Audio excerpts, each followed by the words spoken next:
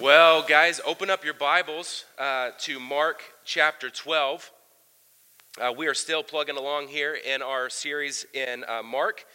I had a friend who used to say, and still does say, clarity is kind.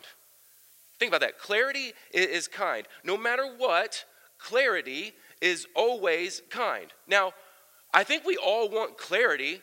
The hard part is that we don't always get it. Right? You're in a relationship and you want clarity. Let's define that baby. Let's put the boundaries on. Let's figure out what's going on here. Do you like me? I like you. All those sorts of things. When we're talking about clarity at work, we want to know what our job is. We want to know what success is going to look like. We're going to know what are the things that I need to do to maybe move up the scale, the pay scale, or to move up the influential scale. We want clarity in our vision and purpose as an individual. And in life, we want to know which direction that we're going. One night, I was driving down Route 6, and it was probably the foggiest day or night that I've ever driven in. And anybody driven down Route 6, and it's just you can't see anything in front of you? Man, it was dark. We had just gotten a different vehicle, and I was like, I'm going to go test out the cars, see what it feels like at night. We've already driven in the day, and so I'm driving wasn't expecting this. There is fog just everywhere. I can't see anything. The fog lights aren't working. I'm flipping the high beams, the low beams. I can't see anything. The only thing that worked is when I would just look down right in front of my bumper at the white line. You ever had to drive like that? And the only thing that I could see was that line. And so I'm just tucked in close to that line, driving as slow as I can, and not hoping that nothing jumps out and hits the car. But I'm staying tucked in. It was the only thing that I could see. I never want to drive through fog like that again. It's dangerous, it's scary, it's not clear. But when the fog starts to lift, it's easier to see where you're going. Would you agree? It's easier to see when the fog begins to lift in whatever situation of life that you're in, whether you're driving a car, you're in a relationship, you're at work. When the fog begins to lift, it's easier to see. Clarity is important. Clarity is kind. Right now, we're living in a time of life where things aren't very clear, right? Morality and faith are becoming a little bit foggy in the public square. Making the right choice in the midst of all these cultural tensions is becoming a little bit foggy.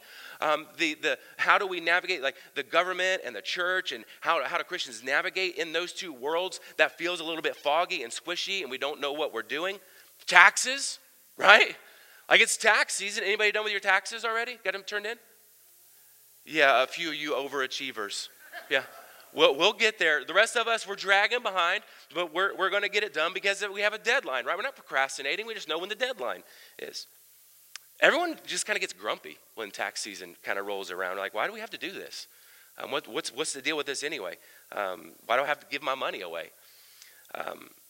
When things are foggy, it's sometimes hard to see.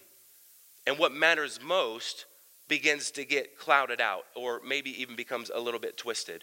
And so this morning, what we want to do is we want to help clear the fog a little bit on this idea of church and the government and navigating through that. Not because we just want to talk about the government, it's because that's where we're at when we read the text. And so that's what it leads us to. And so Jesus, I think, speaks into this tension between two different kingdoms. That we have this kingdom of the world, and in the kingdom of the world, you have kings and rulers and patriarchs and presidents who are ruling in that realm, whether they be elected or they be self-proclaimed and appointed dictators. That's the kingdom of the world that we're partially living in.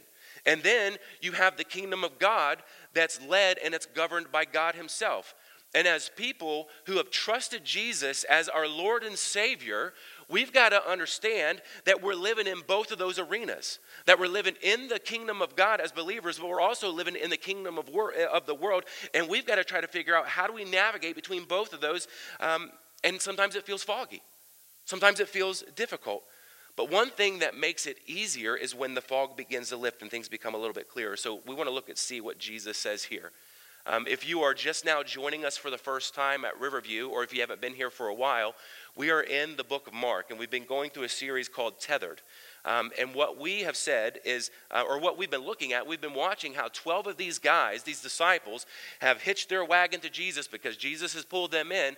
And we're watching how Jesus is teaching these guys. He's showing them what it looks like to be tethered to him.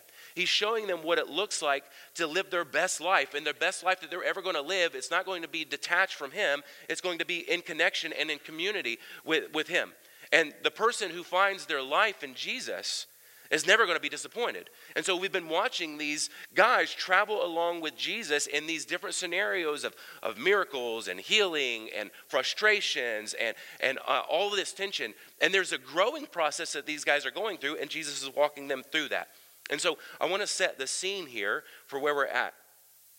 Jesus, he's been teaching, and he's been performing miracles all throughout Judea and Galilee to this point. And because of that, his popularity has grown. Right? If you start doing miracles, people are going to start walking beside you like, let's check what this guy's doing. Let's check what this guy's or this gal's doing here. His popularity has begun to grow. And that's made the religious leaders very edgy. That they are on the edge of their seat. They're nervous. They're jealous a little bit because they saw Jesus getting all this attention from all the other people. And now he's become a threat to their power and to their popularity. And so by this time, when we get to this point in the text, this tension's been building. It's about to percolate over. And so you've got a grumpy group, a bunch of religious leaders who are just looking for ways to kill Jesus. I think we've got evidence of them from the first century. Yeah, this first century picture right there of Jesus fighting with these guys. The tension's been building, right? It's like an old percolator. Anybody have a coffee pot in your house that's like a percolator? It's not K-cups. It's just like, baby begins to bubble up. Yeah, there you go. Like I grew up in Ohio, Southern Ohio, and my grandma, she had this little chrome percolator, and every time that we were there, it always smelled like coffee. It was always percolating. It was always bubbling up.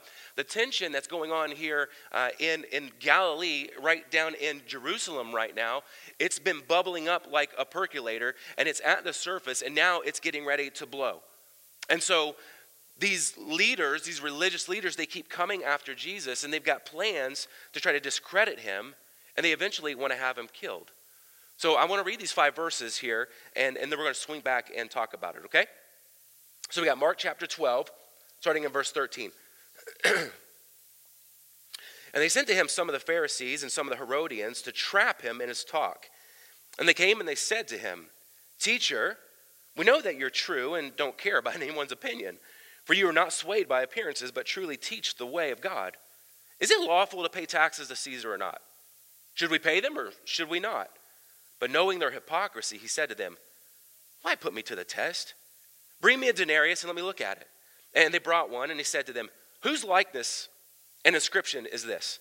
They said to him, "Caesar's." Jesus said to them, "Render to Caesar the things that are Caesar's, and to God the things that are God's." And they marveled at him. There's been a lot of tension up to this point. There's been back and forth between the religious leaders and Jesus. Last week, in verse 12, we read that they were looking for a way to get him arrested. But the religious leaders were afraid.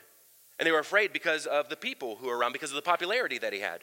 A few weeks ago, which would have been a couple days here in the text, we read that they wanted to kill him, but they were afraid. They were looking for a way to do that. And now here again, you have these religious leaders who are plotting against Jesus, looking for a way to get rid of him. But this time, the leaders, they bring an interesting powerhouse group of people that you would never expect to be together. You have the Pharisees, and you have a group called the Herodians. I don't want to spend all of our time on this, but I do think it's important to kind of flesh out the difference between these groups, right? Because last week or 2 weeks ago, we had the elders and the chief priests and those guys who were in the room. They've gone and they've got a couple other people in the room. And so you got the Pharisees and the Herodians. Now, the Pharisees are the religious elites. They are what would be considered the varsity team when it comes to religious matters. They are the guys who are supposed to know everything. They know the law of Moses better than anybody else. They were super strict. They were tight on the law. They created some of their own laws to help protect from getting even close to breaking the law. They knew the right ways to behave. They knew what made a person righteous in their eyes. But here's the deal, throughout the book of Mark and throughout the New Testament, you see Jesus railing against the Pharisees time and time again. And the problem is that they are following their own traditions, Jesus says, rather than following the commands of God. That's an issue. When you start making up your own rules instead of following the rules of God, now you've got an issue. And so Jesus was taking them into task. And then on the other side of the room, you have this group called the Herodians, who were kind of like the representatives of Herod Antipas, who was the ruler in the region of Galilee during the time of Jesus here. He was the big dog. And so the Herodians were a group of people who became informants for Herod. We would consider them the mole, right? But they weren't hiding in the room. They were just walking around, keeping tabs on everything. They kept a pulse of what was going on throughout Galilee. And if there was anything that just kind of felt like it was off, they would go and they would report it to Herod, like, hey, you probably need to check into this. This is how John the Baptist ended up in jail. Because the Herodians went and told people, or went and told Herod that there was an issue out in the desert that he should probably be aware of. And so Herod said, well, let's just fix this. And so John gets thrown into jail. It was the Herodians doing. The whole idea of the Roman government at the time was that they were in control and they strived for peace. And it was something called the Pax Romana, the Roman peace. And the idea of that peace wasn't just like, hey, hippies 70 kind of stuff, everybody peace, love, and that kind of thing. It was peace at the extent of cruelty to the people. If you acted up, if you said something that you weren't supposed to say, they got rid of you. They killed you. They killed whatever was breaking up that peace. And so the Jewish people who were living under that rule, they hated it. They couldn't do anything about it, but they hated it. They hated living under that rule. And so you have these two groups here. You have the Jews and you have the Herodians, or some of the same group, some coming from the same lineage. And they're tag teaming here now. And it's weird because these two groups aren't normally seen hanging out together, and they're usually not on the same side of the street. They hate each other. The Pharisees hate the Herodians because they think they're traitors and they're breaking the law. The Herodians, they hate the Pharisees because they're always busting their chops and they're always on their back saying, well, you're doing it wrong, you're doing it wrong, you're doing it wrong. And nobody wants to be around the person who says, you're doing it wrong, you're doing it wrong, you're doing it wrong. So these two groups, they hate each other. But in this particular sense, the enemy of my enemy becomes my friend, because they both want to get rid of Jesus for different reasons. And so they begin to work together. And the Jewish leaders, they know that if they want to kill Jesus, they can't do it on their own. They're going to have the stamp of approval from the Roman government. So the only way to do that is to get the Herodians involved so it can make its way back to Herod, who is the government right now at the time. And so the chief priests, they go and grab these two groups and they start asking Jesus questions. And verse 13 says that they try to trap him. And the word trap there, it is literally this picture of a hunter out setting a trap for a wild animal, waiting for him the animal to be caught in the trap or into the snare so that animal could be killed. It is basically, it's prey for the hunter. And so right now, their intent is to do the same thing that a hunter would do with an animal who gets caught into a snare. They want to trap him so that they could kill him. Jesus has become their prey to get rid of. And so they ask this question, and it's a trap, and it's a setup. And so what we're going to see here in these few verses, we're going to see just a couple things for us to get our handles on it. We're going to see a question that's asked of Jesus. We're going to see Jesus answer that question. And then we're going to see an application for us and how we can make this stick in our lives. Okay, so the first thing we have here, it's the setup question. It's the question that these two groups come and ask Jesus with here in verse 14. You guys with me? And they came and they said to him, "Teacher, we know that you're true and don't care about anybody's opinion. For you're not swayed by appearances, but truly teach the way of God. Is it lawful to pay taxes to Caesar or not? Should we pay them or should we not?" That's the question that's on the table here. And so, can we just be honest here? Okay? Most people can sniff out a fake, right? Like, you know if somebody's trying to fluff your feathers. You know if somebody's trying to blow smoke. You just know. You can feel it. You can sense it. You know if somebody's got hidden agendas. Like, hey, can we meet? You know, right? You know what's coming. And you know, like, oh, we know that you're the person who doesn't care about appearances. We know that your word is like, yeah, really?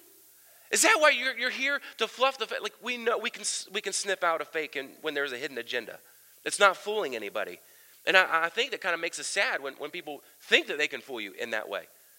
Here, Jesus, he's not fooled. He knows the deal. This is another setup question that the religious leaders are bringing to the table for him. They don't care about him. They don't care about what his response is going to be. They're trying to get Jesus to trip over his words so that he can make the crowd who's been following him around so they will get mad at him. And if they can't make them mad, maybe they can get him to trip over his words to say something against the Roman government. And if he says something against the Roman government, that's the nail in the coffin. Then he goes and he dies. That's what they're after here. They want to see him killed. So if he says, yes, pay the taxes of Caesar, then the people who have been rallying against the Roman government, they're going to be up in arms because it looks like Jesus is going to be validating and stamping approval on the Roman dominance over the Jews. And so it's going to look like Jesus is in cahoots, or at least he's a supporter of the Roman dominance there. That's what happens if he says, yes, pay your taxes. But if he says, no, it's not lawful to pay the taxes, there's another side of the coin here. Then all the Romans are going to want to kill him too, because he's rejecting then the Roman rule, and it's going to look like then he's going to be an insurrectionist. And it's quite clear, you know, in a few days of his time here in the passage, that's what he's going to go to the cross for, right? He's going to go to the cross for being an insurrectionist. It's ultimately going to work in the favor of the religious leaders in what they were wanting to play out. It's just not happening yet in this sense. And so for Jesus, this feels like a no-win situation. You ever been in a conversation like that? Like, I just don't know, like, what am I supposed to say? Because if I say this, I lose. If I say this, I lose. But I want to say something here. Just because someone invites you into a fight, it doesn't mean that you have to show up to that fight. That may be all that you need to hear this morning. Just because somebody invites you into a fight, it doesn't mean that you have to show up and fight the fight that they want you to fight. There are so many times where people try to pull people into task with one another to fight against each other. And then the sad thing is we take the bait. They bait us into these conversations that we don't even want to be in, and we start fighting with each other. The longer that I'm in leadership, and the longer that I just live as a human being, I'm just learning there's no shortage of opinions, right? There's no shortage of people wanting to fight about what their opinion is if their opinion differs from your opinion. There's just no shortage of it. And so people are willing to fight over just about anything. And so I'm learning to ask myself, and maybe this is a question that you learned a long time ago, but I'm just becoming hip to the game, okay? I'm learning to ask this question. Do I agree with the premise of the question? Do I agree with how they're setting the question up for my answer? Does the question or the issue at hand, is it really a this or that type of situation? Is there really only two sides to this, or is it multifaceted and there's more nuances around that? Because a lot of questions get posed like, this is either you agree with me or you disagree with me, and there's no room for nuance in between, right? It's got to be one or the other, and there's no room to have a differing of opinion. And so that sometimes makes our conversations in our culture feel a little bit foggy. How do we respond when it feels like a this or that? And I don't think it's a this or that. And sometimes it leaves you feeling like you're backed into a corner and you don't know what to say. But you don't have to agree with the premise of the question. I think in our world right now, we could consider like those questions sometimes are trolling. Y'all familiar with trolling? My kids try to troll me all the time. And like, when did this happen? Like, you used to be this little and you just listened to what I say, but now you like try to pull me into an argument just to get me riled up. And it works, you know? But I think some of this is just trolling. Like, we see it all the time. Somebody posts something that's edgy or that's a loaded question with tension on social media, and then all of a sudden, people are fighting back and forth. And the person who wrote the post are just sitting back with their arms crossed and just watching this dumpster fire take off. Like, are you kidding me? Like, why? Like, you don't even care about that, so why are you fighting? I had a theology professor when I was in seminary that I just loved. I loved his teaching. He was a bit pessimistic. I didn't love that necessarily. But the way that he came to the text and the way that he broke some things down and helped wrap our mind around what we were reading was really helpful for me. Absolutely loved it. And so once I got out of seminary and like the social media world started kicking in a little bit more, and you start following people and what they say, and I cared a little bit too much about what others say. I was following him on social media, and then he started posting these loaded questions that he would just throw them out there. And then you would watch people just go back and forth and fight with each other. And I watched him. He was baiting people into these conversations that he didn't care about. He just wanted to see how people landed and how people would fight against this. How often do we get trolled in situations like that and pulled into conversations that we don't really care about? How often do we feel backed into a corner? How often do we stop and say, you know what? Do I agree with the premise of the question?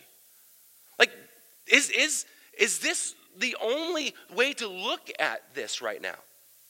So in this conversation, or in this questioning that these Herodians and Pharisees are throwing at Jesus, he doesn't take their bait. He's not living in their single horizontal playing field. There's something different going on, and Jesus sees the whole shebang. And so he refuses the premise of the question. So let's talk now then about taxes. Does that sound fun? Let's talk about taxes.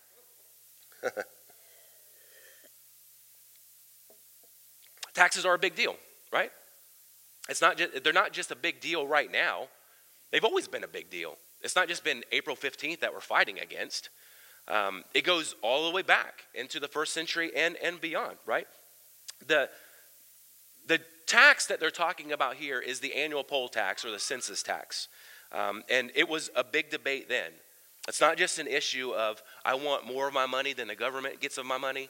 It's not like do I get a refund and do I have to pay in this year? This issue of the tax was an issue of are you going to be loyal to Rome or are you going to be loyal to the kingdom of God? That was the debate. That's the question that's at hand. Are you going to be loyal to Rome or are you going to be loyal to God? Because the thought was, if I pay taxes to the government who is ruling over me right now, then I somehow have to abandon my commitment to God. That like there's a separation between the two. And so you've got this question, is it lawful to pay taxes to Caesar or not? And then you got the answer that comes from Jesus. Jesus says, hey, bring me a denarius. I understand the hypocrisy that's happening here. I want you to bring me a denarius. Look at verse 15. But knowing their hypocrisy, he said to them, why put me to the test? Bring me a denarius and let me look at it. And they brought one, and he said to them, whose likeness and inscription is this? They said to him, Caesar's. So here's the deal, okay? A denarius here, it was a small silver coin. It was worth about a day's worth of work. You could buy 12 pounds-ish of wheat with that. So that's the kind of currency that we're talking about from one denarius. It might be part of like the 30 pieces of silver that Jesus gets sold out for later. It's kind of in that same ballpark. And so Jesus says, bring me this denarius. And here's the big deal about the denarius. The big deal was about whose picture, whose likeness, whose image was on the coin. Now, that particular coin of the denarius at the time, it would have had Tiberius Caesar on it. And on one side of the coin, it would have his face. And on that side, it says, Tiberius Caesar Augustus, son of divine Augustus. And so when you hold that coin, you see who's in authority in that moment. Who's ruling in that area, and how far that coin goes is how far that authority goes. The coin was an indicator of who was in control and the person who was ruling on earth at the time. The ruler that felt the kingdom of the world in that moment. So Jesus says, here's the deal. That's not my image on that coin. So render to Caesar the things that are Caesar's, and to God the things that are God's. And they marveled at him because they couldn't trap him. His answer didn't tie his hands on either side. He didn't agree with the premise, and so the answer is like, gosh, how do you do it again? Like we try to try, but it's not working. Because we're always living in this tension between the realities of existing in a fallen world and living in this upward call of God's kingdom. We're living in two worlds at the same time. As believers, we're citizens of heaven. But we're also citizens of this world. And the tension that we have there sometimes can be really tight. How do we navigate in both of these worlds? How do we stand firm for what we believe in our world that we live in, but also stand firm in the spiritual truth that God has put into our hearts? And there's often tension there. And all throughout the Bible, here's what we read. We read that God is sovereign over the heavens and the earth. We read that he establishes the season and their times. We read that he's sovereign over rulers, and he can raise up leaders and he can lower rulers. So there is no instance throughout world history when there has been a ruler who's on the throne that's not in that position because God is out of control. They're in that position because God is in control. And he's sovereign over those things. And God has established a lot of things in the world that we live in. And one of the things that he's established is an earthly government under his sovereign rule. And the part of that we don't really like is that we're supposed to submit to the authority that we're under in the world that we live in. And so you're like, man, is there ever a time for civil disobedience because the world that we live in is kind of disappointing and we're angry and there's angst and all that kind of? Yeah, there's certainly a time for civil disobedience when there is push against your faith that would cause you to walk away from your faith in order to bow down to the king. There is a time for that, but I don't think that's what Jesus is pointing out to right now. He never asks us to choose between our earthly government and his kingdom. It's going to sound tricky for you. You're like, wait a minute, hold on. No, he calls us to choose which one of those is going to rule our hearts. Is our heart going to be ruled by the world that we're living in and the statutes of this world, or is our heart going to be ruled by the kingdom of heaven, by God the Father? And how we align with him impact the horizontal playing field that we have in this world. Which one is going to rule our heart? And I think when we start talking about government and we start talking about the church and how we interact with the two, there's a couple dangers that we see that we can walk into. And there's probably a lot more, but these are two that I thought about was when I was just kind of writing and spending some time with the Lord. I think one of the dangers is that we can go all in on the government. And we can functionally live like the government is our savior. And that it can be the fix of all things if we just pull the right strings and we get the right person into office. I think it's a dangerous thing when all of our trust goes into the government being our savior. But I also think there's another danger on the other side of that is just as dangerous, is when we can just start acting like the government is the ultimate evil. And that we reject government and we walk away from it, and we forget that the reality that God has established that, and we're to live under it, under his authority. And I think both of those lead us into dangerous conclusions. But according to this passage, here's what Jesus says. It's not one of those two. We give to Caesar what is Caesar's, and we give to God what is God's. We live in our government and give it the honor that it is necessary because God has established it, but we also live in full submission and obedience to God, and we give to God what is due him. Well, what's that mean? I think that there is honor that is due on both sides in both kingdoms. Does that make sense to you? Because God has established these, that there is honor that is due on both sides. And so what I want to do is I want to see if we can make any application out of this so we don't walk away with too much tension here. So how do we apply this? Well, I think first we do what Jesus says there in verse 17. We give to God what is God's. And so what that means is as believers and as Christians, we got to recognize that everything that we have, everything in this world, everything that we own, everything that we possess, that it belongs to God. And we are called to honor him with everything that we have, everything that he's given us, all of our lives.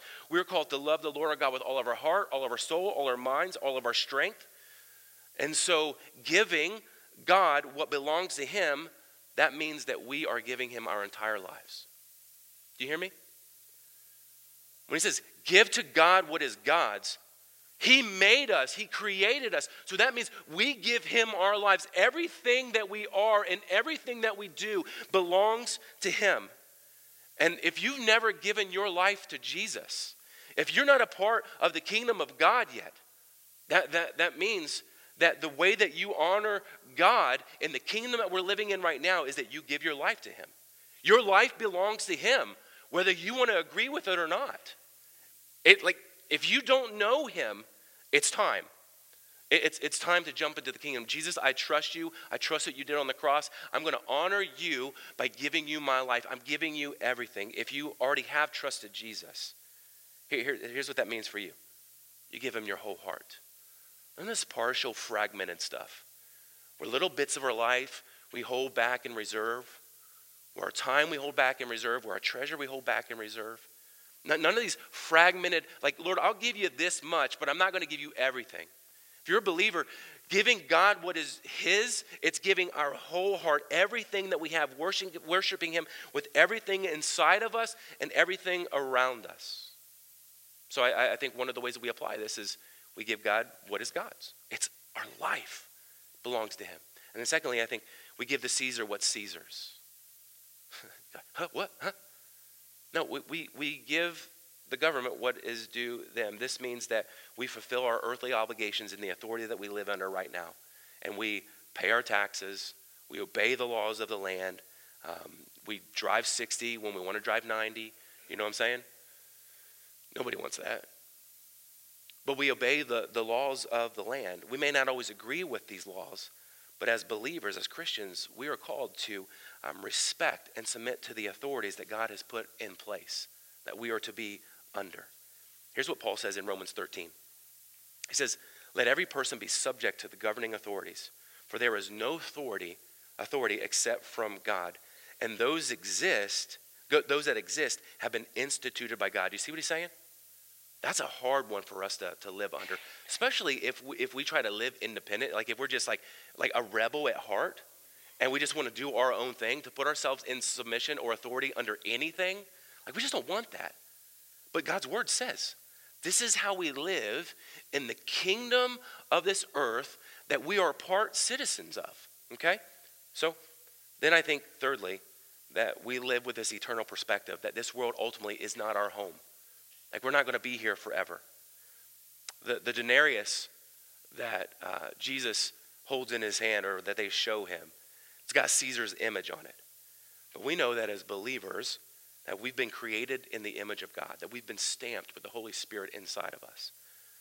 And so the coin that we have of our life, it's a coin of dependence. It's a coin of belonging to the Lord.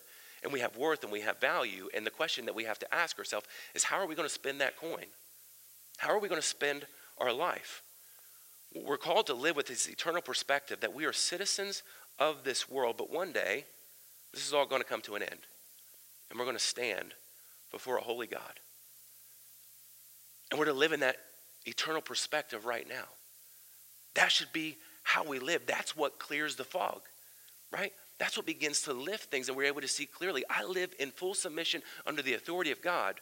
I follow him into these places. I know that he's coming back. I know that this world isn't the end. My life belongs to him. Where are our allegiances? And so when this perspective gets blurry and foggy and confused, what happens is we end up running off the road. We lose sight of the line that's keeping us in the boundary. And Jesus says, keep your eyes on the priority here. Keep it straight. You're living in two different worlds at the same time, and you're to be ruled by me and give honor where it's due. And so let's honor the Lord. Let's honor God. Let's fulfill our obligations as we are led to by the Spirit, as long as it's not impeding against our faith. And we live with an eternal perspective, recognizing that we have been created in the image of God and called to be citizens of his kingdom. You with me on that? And this is not easy. And Jesus is going to die here real soon because of this. Because of this friction, this tension. It's going to percolate over real soon in the text. We're going to get to Easter, and he's going to go to the cross, and he's going to raise. But there's a lot of tension that is boiling up to this point. And we're going to have communion here. And one of the cool things about communion is that we get to look back, and we get to be reminded of not just the death, but the life of Jesus that led all the way up to this, right? He lived a perfect life. He grew up a young boy. He became a man. And we understand that he went to a cross, but he gathered 12 guys around him and said, follow me. I'm going to show you the direction. I'm going to show you how to live. And then they sat at a table just shortly before he was getting ready to die and said, don't forget what I've been teaching you. Remember what I've been showing you. And then ultimately, I'm going to go to a cross tomorrow, and I'm going to die. I'm going to give up my life for you, for the world. You don't understand it right now, but it's going to happen. And so every time that we get to sit in a room like this and we get to celebrate communion, we are being reminded of the life of Jesus that gives us life. You understand that? And so as we have communion here, as brothers and sisters, if you're not a believer, like this isn't your thing, okay? Don't stand up and be like, man, I'm just going to feel awkward if I sit here by myself and everybody else is getting up. This is for the body of Christ. This is for those who have trusted in Jesus and said, man, I want Jesus. I want his life. I want to be a part of what he's done. I want to be a part of the kingdom of God. That's not meant for you, if you're not a believer, to feel left out, but it's meant to be a catalyst for you to have a conversation with Jesus right now. It's meant for you to get honest with who he is.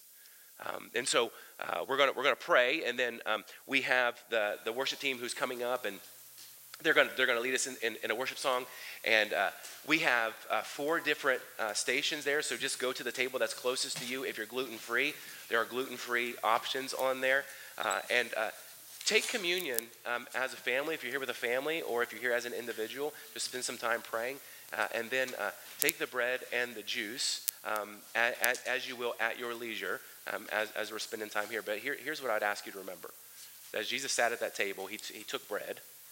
And he held it up. This is Passover meal. And he said, this is my body. So remember this. Like, this is my body. It is for you. As often as you gather together as often as you gather together like this, remember me. Remember my life. And then after a little bit later in that time around the table, he took a cup, which had so much significance and meaning during the Passover, and he redefined it, letting everybody know that he was the fulfillment. He was the Passover lamb. And that he wasn't going to drink that cup again until he drinks it anew with all of us, with the brothers and sisters who have trusted in him in the kingdom of God. And what a picture that is, right? That we will all one day with brothers and sisters and saints of old who have been martyred and beheaded and sawn into, who have given their life, and us who are here right now, and we're dead and gone, and our kids and their kids are going to have kids as long as the Lord tarries and waits to come. That one day we were going to sit around the table and we were going to eat again with the Lord. Is that not exciting? That we're going to have that meal with him?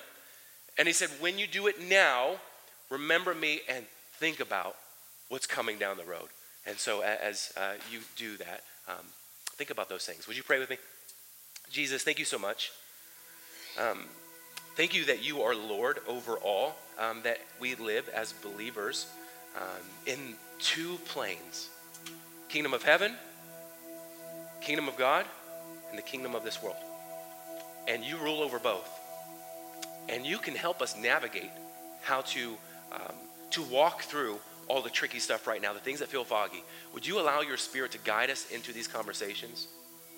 Would you allow your Spirit to lead us into full submission to you, to stop living fragmented lives where we just hold back in certain areas? Father, would you challenge us this morning to be all in for you? For believers in the room and for those who don't yet know you, that this would be the day that they stake their claim in the ground and say, man, I am all in for you. Jesus, I am yours. Use me. It's in his name we pray.